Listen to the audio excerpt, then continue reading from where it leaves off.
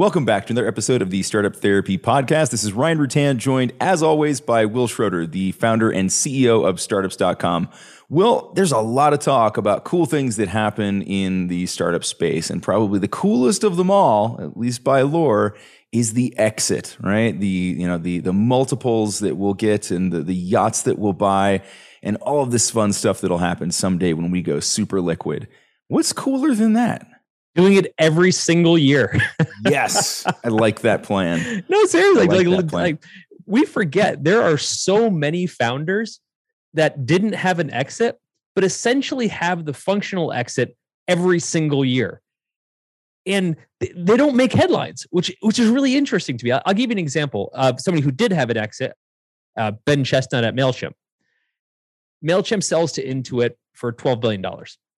What people may forget, Ben exited every single year for like 20 years, right? It wasn't like that was the first time he made cash.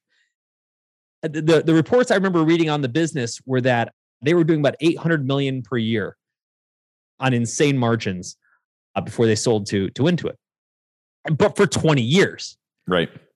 So yeah, the only thing cooler than having a big exit is having 20 of them every single year. And he could have been having those for the next 50 years if he wanted to. Rinse and repeat. Yeah, that's quite the annuity. I think when people think about, how do we build this business, Ryan, how do we build a business together, and how do we get to an exit, et cetera, all those things are cool.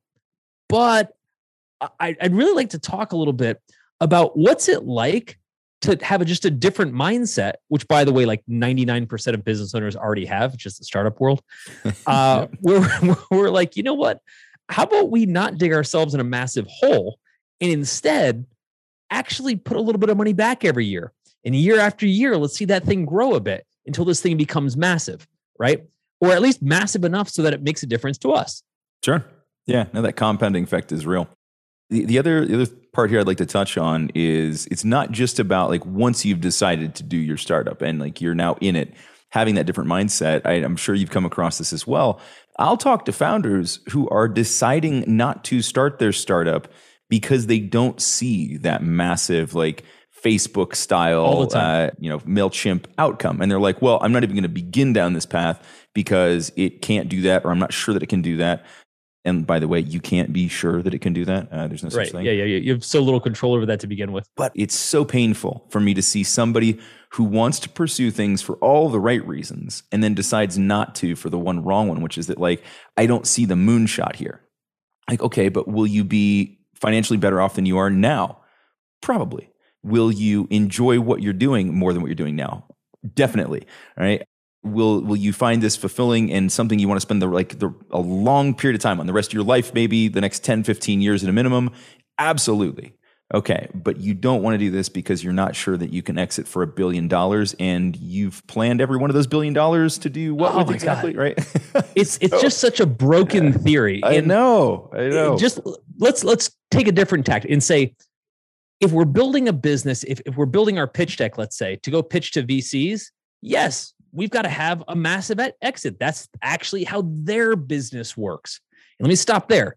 All right. So before we get into this next topic, I just want to let you know what we talk about here is like 1% of the conversation. Really this conversation is going on all day long online at groups.startups.com, where Ryan and I pretty much talk endlessly with founders about every one of these topics. So if by the end of this discussion, you like the topic and you want to dig into it a little bit more with Ryan and I, just head to groups.startups.com and we'll pick it up from there. That's how their business works. VCs have to have big exits. We don't.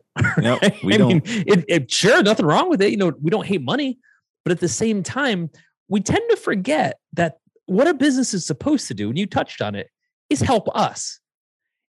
And a big part of that help is giving us wins after wins after wins. And again, outside of the startup ecosystem, you talk to your regular business owner, all my neighbors, they happen to be business owners, and we kind of share this big piece of property together. And they're all just traditional business owners that built their big friggin' houses because they weren't thinking about market sizes and TAMs and exit opportunities.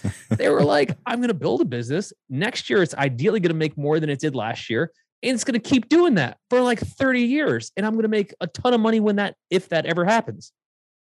That's actually how you're supposed to think about building a business. But I think we've been detracted, right? I think we've been pulled away from that concept, which is incredibly obvious, to be, it's got to be all or nothing. And I think today, as we're talking through this, we got to take some of that off the table. I think it's goofy. For sure. So let's go back to your notion around not starting by digging a hole. So what should we do instead? If we're not going to go dig the giant hole, massive burn rate, burn down the world to try to figure out how we can launch the rocket out of this thing and hit the moonshot, what are we doing instead? Well, I think like this digging a hole or building a ladder concept. Yep, I like them. Digging a hole is what we're all used to. And it's kind of how a lot of startups start. It's kind of hard to avoid this part, where we're going to go backward. We're going to create debt. We're going to create a company that makes no money, not take a salary or have any sort of active income, in order to hopefully be further ahead in the future. Now, that's fine. That's kind of how we all start. But here's the difference. There's one end of the spectrum where it says, I'm going to have to dig some hole in order to hopefully get out of it. Yes. There's another end of the spectrum, which is all I'm going to do is dig holes. I'm going to keep digging holes. I'm going to keep loading up with more debt, more venture, whatever, in hopes that somehow magically I'll get out of it. And when it does happen, it makes for an awesome story, right? Yeah. It looks cool. You get on the cover of magazines. They don't make magazines anymore, but back when they did, you'd be on the cover of one. And it was awesome. What you didn't hear about were the 98% of other founders where that didn't happen to. Yeah, they just dug the grave for their business. Yeah. Is just the giant grave that they dug for themselves, as much as the business. Yeah, for sure.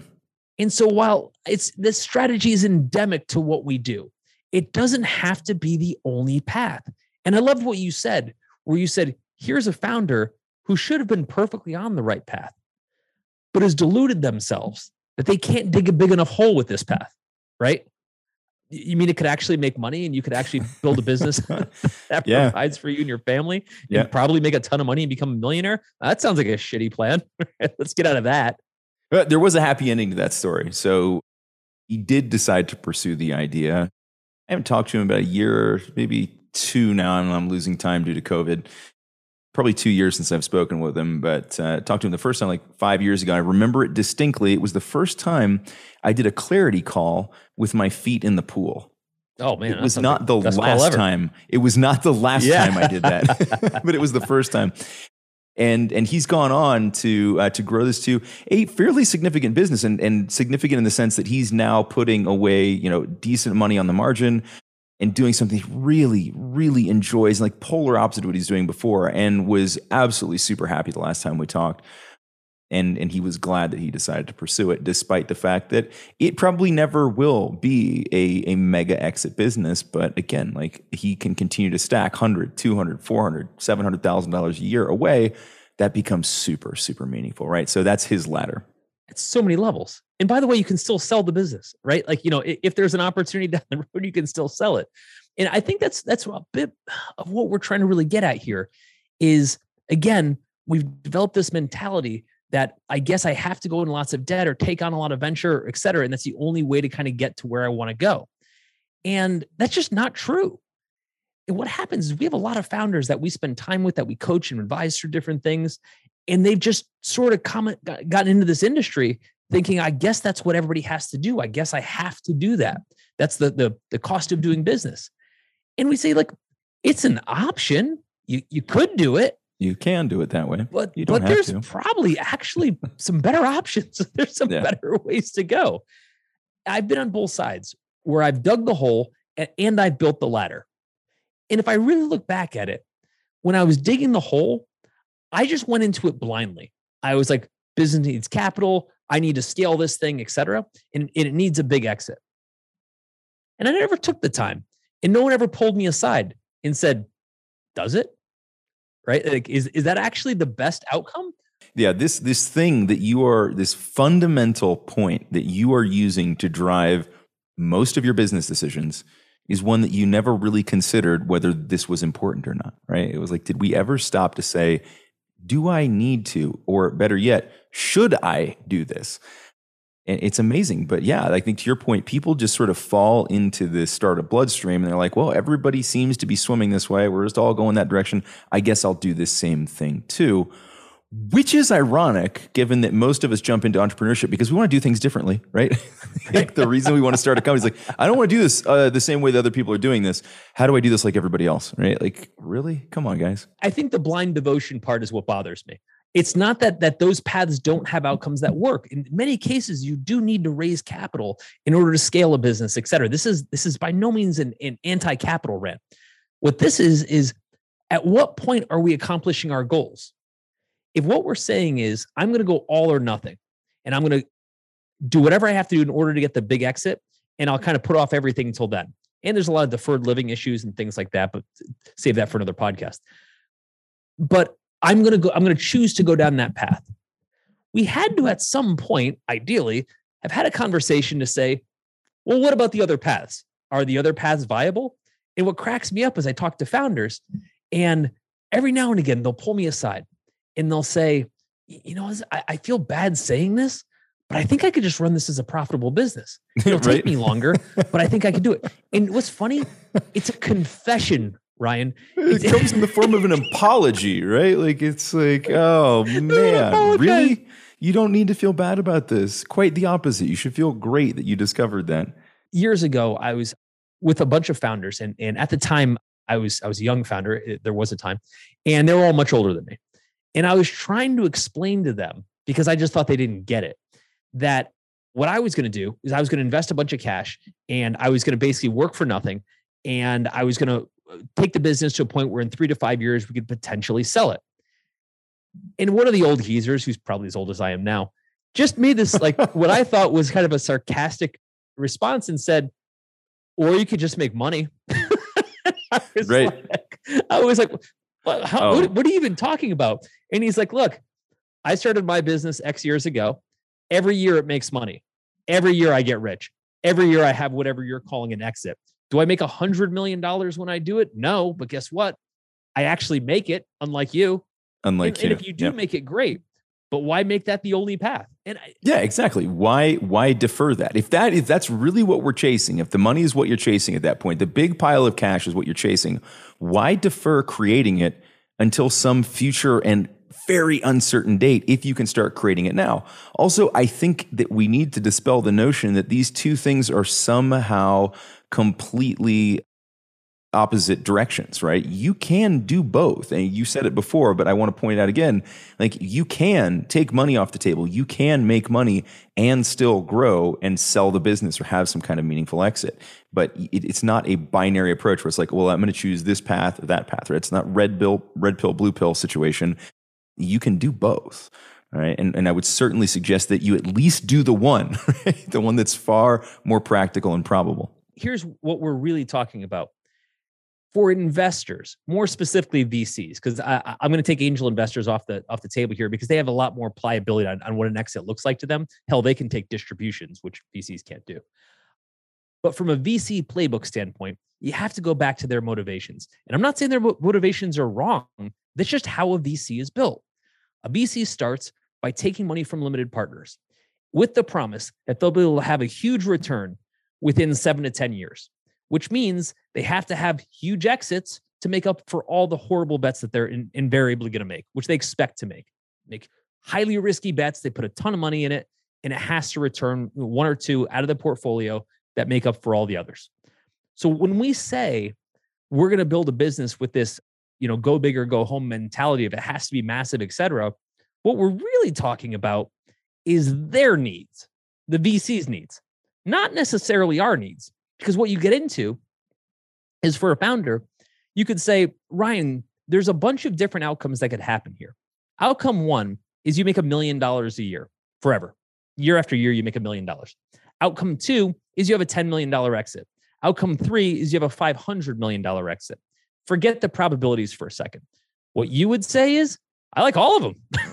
Like, I'm cool with wherever that goes. That sounds sweet. Yes, please. D, any of the above, right? Yeah, right. Except from an investor standpoint, particularly venture, they don't have that optionality. The making $1 million a year does not work for the way their fund works. $10 million, et cetera, is a base hit. It actually doesn't return anything. It's as good as a failure to them. The big one is the only one that matters. And that's just the way their fund mechanics work. Again, no one's fault. But once we say, I only want to go that track, we're then basically signing up for their plan in their smaller list of options, not ours. And I think that gets lost. It does. And I think to back up on something I was saying before, which is that this isn't binary. It's not binary until you make it binary, right? But if you do choose something like the venture capital path, then it does become kind of binary. And you have now chosen to say that, like, look, I have to aim for the big exit. This is the deal that I made. This is what I entered into. I have to aim for the big exit because that's what serves the partner that I chose to take on, right? And so, yes, you can force it into a binary outcome. I'm saying from the very beginning, it's not, but there are certainly situations that you end up in where it becomes more binary, or there's a whole lot to unwind if it's not going to, right? It's going to be seen as a failure by the partners you've taken on and so forth. We also make those commitments in many different ways long before we ever get into the partner meeting at a VC pitch, right? We do it when we take on staff and they say, I'm going to work for equity. And you say, your equity is going to be worth X amount someday, right? And kind of put that in their head. We do it when we take on angel investors and we say, hey, we're going to do a safe note and we're going to defer the valuation until we do a professional round later. We've kind of just told everybody like where this thing is going. And incidentally, by way of that, taking some of our options off the table. And sometimes that's the right thing to do. But mentally, what we don't do very often, we keep coming back to this, is we don't say, is that really my only option? Yeah. So is that my best option? By the way, I just want to mention, if what we're talking about today sounds like the kind of discussion you wish you were having more often, you actually can. We're online all day, every day, working through exactly these types of topics with founders just like you. So any question you would have, or maybe some problem you just want to work through, we're here and we love this stuff. And we're easy to find. Head over to groups.startups.com and let's just start talking. Let's shift gears a little bit and let's talk about, what we like to call the get rich not quickly scheme, right? The get rich over time scheme. Yeah. Here's what that looked like for me early in my career. I'm running an agency and there's nothing sexy about an agency. Like there's no big kind of like bona fide moment. It's you bill humans for time and next year you bill more humans for more time and you hopefully get paid as you do it. But here's what got interesting.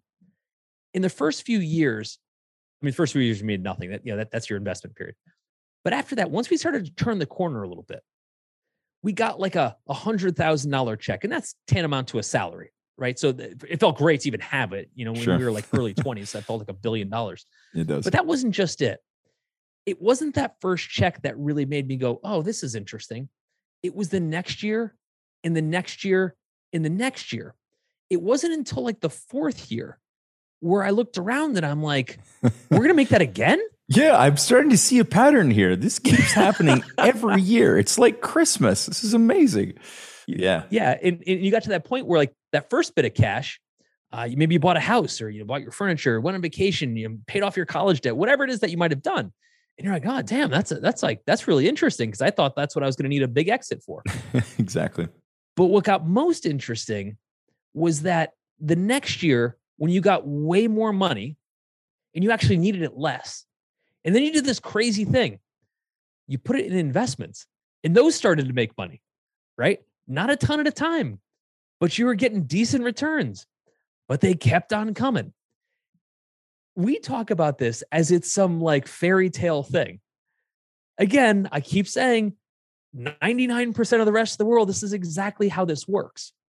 I think in startup land, we don't talk about this very much, which is why we're talking about it. And I think we get into this thing where it's like a big exit and it's like, dude, do you know what would happen if you had one of these sizable checks every quarter, every year, et cetera? It reminds me of an interview I saw Jason Calacanis do a really long time ago. I think like maybe in 2007 with DHH from Basecamp. Basecamp had just blown up by that point. They were doing pretty well, but it was early. God, that was almost 15 years ago. Holy cow. And so Jason is trying to grill David about how the company couldn't be bigger. Like why you could take on, venture capital, and you could do all these things, have big exits. And David was just sat there resolute. And finally, when Jason actually gave him a chance to speak, he said, look, man, we make money every single year. And he's like, yeah, but it could be this. And he goes, stop right there. He goes, it adds up. And what he was saying is like, yeah, maybe I make a couple $1 million a year, which is nothing to sneeze at. But if I make it for 20 years and it keeps going up every year, it's a big exit. That's an exit that you got to enjoy the entire way, right? Entire you run. had the benefit of that entire time, right? So I think that it's not only the get rich quick thing, right? Because that's part of it, but it's the get rich all at once, right? And I think that there's something that sort of feels good about that until you really break down what that means. Getting rich all at once means being poor until then. Right? Exactly. So don't do that. You don't need to do that. I'm going to circle back to a point you made really early on that was fantastic, which is that we don't have to keep digging, right? We all have to dig a little at the beginning, right? Very rarely is it just like, oh, hey, I have all this extra money and time laying around. Let me start a startup, right? Most of us have to make some sacrifices to make that work. You said something that was so spot on, which is that at some point, and sort of the sooner the better, we can say, let's at least decelerate the digging and let's start building that ladder. Let's choose to not only dig, right? We can keep digging and we can keep building, we can keep doing all this stuff, but let's not trade off every bit of personal gain forever in the hopes that we get this big get rich all at once event simply because we assume that will compound into something larger if we do that. That just patently mathematically isn't true. And certainly what we see in startup land gives us plenty of evidence to the contrary as well. And so, point well taken, Will. I think that this idea again that we're going to wait and wait and wait and wait and wait, and somehow that's what we need to be aiming for, as opposed to building the entire time and benefiting the entire time. To DHH's point, yeah, it's only a couple $1 million a year. Sorry for everybody who's still pre-revenue that's listening to this and going, fuck you, Ryan. Yes, it's only a couple $1 million a year. But it adds up, right? To his point, it adds up and it will continue to do that. And it changes so many other things in life. I know I'm ranting on here, but give me one more second here because there was something else you said that was important. You make more money each year, hopefully, right? Like generally this is sort of the way it goes. You find ways to continue to grow the business, make a little more each year, a little or a lot more each year. Let's say you go from 1 to 2 to 3 to 4 to 5, whatever a year, hundreds of thousands of dollars, we'll call it. You said something else that was really important in all of that, which is that you needed a little less, right? So there's these two factors, right? There's your income is going up, and some of those debts that you incurred early on while you were growing, this may be well before startup. This could have been a mortgage you took on. This could be student debt, could be whatever, right? That stuff starts to get chewed up pretty quickly as those cash amounts stack up and these larger and larger checks start to come in. And without the big exit, right? Just these normal distributions on an annual basis. All of a sudden, you need that money even less, and so the value of that, right? You may have needed almost all of that. Like the first time you get to that $150,000 mark, let's say, yeah, that's great, but that just got me back to break even. That stopped the bleeding, all of it, right? And then 250, right? So now I'm like, okay, now I'm getting ahead. Now I'm chewing at some of that back debt, right? Now it's not all spoken for. Now some of that rolls off. And in year 3, I don't have anything that I really owe anymore. Maybe it's year 4 or 5. And now all of that is coming straight to personal bottom line. This is where it gets really interesting, right? It does get interesting because what happens is instead of stacking debt, you're now compounding wealth. And it doesn't take much for that to have a massive effect. I'll give you another example. It just comes to mind of that route in between when you're supposed to be making money later. In other words, you think the big exit's on the horizon, but it's been a long time since that's happened. I can name dozens of examples, but I'll give one. And I got to leave names out of it just to protect the innocent on this. But a friend of mine that I watched build what's now, I think, a $40 billion company from scratch. I'll never forget this. Years ago, I'm at their headquarters and I was just catching up with them, seeing how things were going. And he said, hey, I'm actually about to get married, et cetera. He's really excited about it. He's relatively young guy and whole life ahead of him. And we're sitting in their cafeteria at the company. And wow. It's what sort of weird dystopian past are you describing? Well, there was a cafeteria where people sat and ate together. What is this? Oh, yeah. Back in the days of yore when people went to office buildings. but there was a massive number of people there in the cafeteria. And it was like the best of everything, very Silicon Valley. And he looks at me and he said, I don't actually know what it costs to feed everybody today, but I can tell you this, I can't afford my wedding. And I'll never forget that moment where he's like, it's going great for everyone else. Yep. Right? Yep. I haven't gotten paid. Now, they haven't gone public yet. They will. It'll be massive. He'll be a billionaire, what have you. But the point is, at the time, it was a long run for him. I mean, it's at least a decade, which a lot of people are like, oh, a decade's nothing, to compare to what you'll get paid. Yeah, if you get paid. Yeah, if right. Yeah. Right. They're still not paying for your wedding. Let's hit on that point, because yes, you could forego having it pay for your wedding and still not get the $1 billion. That is not a trade-off that you can say with any certainty pays you back, right? It's not like, if I do this, then I get that. It is not if-then logic, folks. It's if maybe, and that's a big ass maybe. He would have killed at that moment to have had actual income that was representing what his business was actually doing. Sure. And I'm just using that to point out that we tend to think that once I'm on $1 billion track or anything else like that, that everything must be figured out. And it's like, it's actually still not figured out in most cases. Many, many, many venture funded founders are broke personally, even though the company on paper is supposed to be worth a ton of money. And that's part of it. Now, look, to be fair, they don't have a monopoly in that position. I know just as many bootstrap founders that are awfully broke as their company is paying a lot of payroll, right? So again, it's not one or the other. The point is, this whole, if I dig the hole, I'm getting paid back and I'm getting paid back soon, it's kind of bullshit. At some point, we have to look at the business and say, I kind of like the plan where I sort of get paid now, if I can, right? If that's even an option. Stick with that for a second and go back in time to that conversation or this visit. You're sitting in the cafeteria eating really nice food that should have been served at that wedding instead. Yeah, exactly. That's what I was thinking. Did he indicate at that point, was he clear on the fact, obviously he knew he wasn't getting paid because he called it out, but was he clear, or did he provide reason as to why he felt that was necessary in that moment? Like, was it to not get paid? Yeah, to not get paid. Like, I mean, because he could have chosen to get paid. Could have, there were things he could have done. Obviously, he could have taken this build a ladder approach that we're talking about. What in the moment was his justification for not doing that? In their case, given the nature of the business they had, it was so wildly capital intensive that there was just no way you were going to be able to do what they were trying to do without a filthy amount of capital. And with that filthy amount of capital came the hole where you just had to dig and hope and pray. And it's going to work out for him. Again, he's going to be a very wealthy man. But he's also been at it for like 12 years. And this isn't the first case. I'm sure some of the folks listening, because I know some of the folks that listen, I know some of their situations, can appreciate this because we've had some very hard conversations where they're like, dude, I'm 10 years into this and I've yet to get paid. I know VCs who are 10 years into their job and say, I've never seen a single check beyond my paycheck, right? I've never seen a distribution check from any of the profits or, any of the exits, et cetera.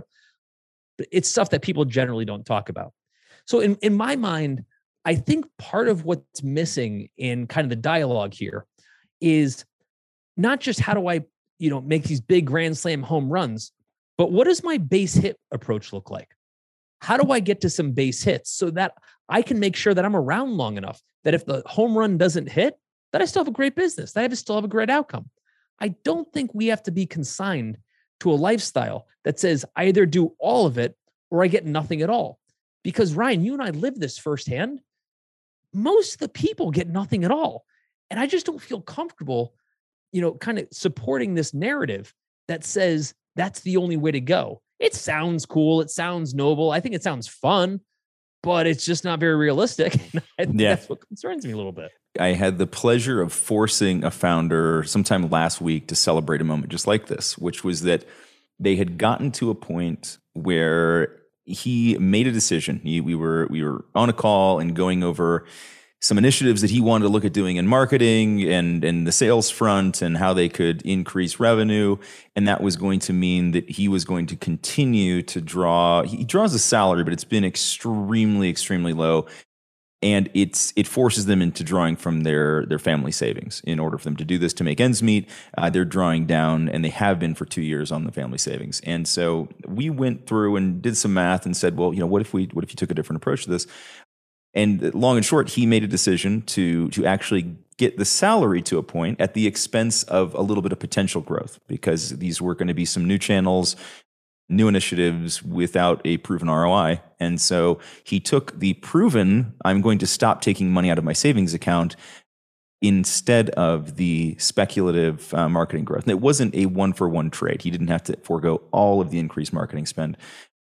But he was having a really hard time with this. After making the decision, he was having a really hard time that he had just sacrificed the growth of his company for his own benefit. I said, isn't that a big part of what we're doing here is your benefit? Like, why are you building this again? Because, your product isn't out to save the world, right? It's not one of those kind of products, right? This is like clean water for everyone, right? It's not that.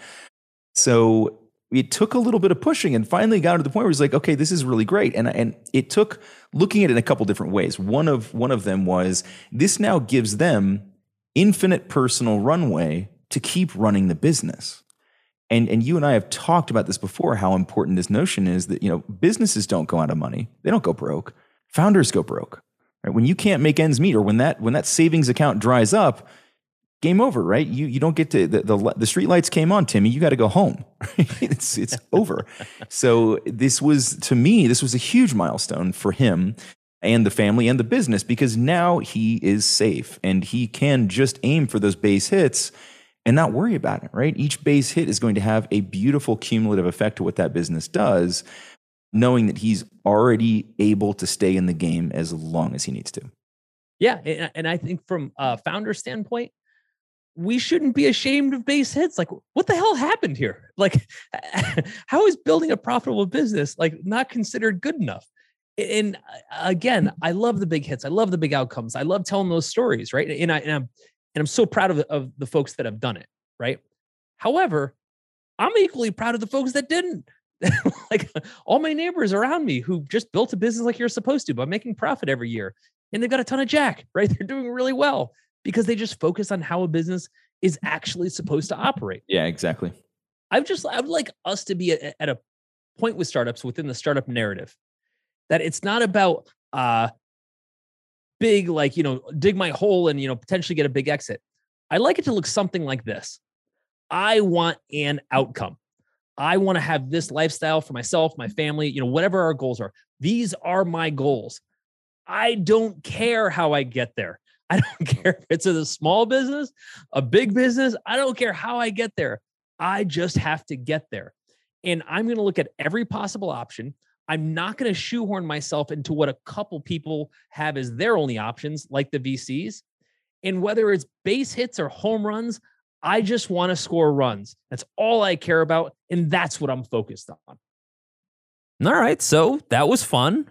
But let's actually keep this conversation going. You've heard what we think about this, but Ryan and I would really like to hear what you think. And we're online all day long, pretty much talking about every startup topic you could think of, from fundraising to customer acquisition to just really how to get all of this crazy startup stuff out of your head. And there's tons of other founders just like you. They're weighing in on these topics, so you'll get a chance to just hang out and meet some really smart founders. We're also super, super easy to find.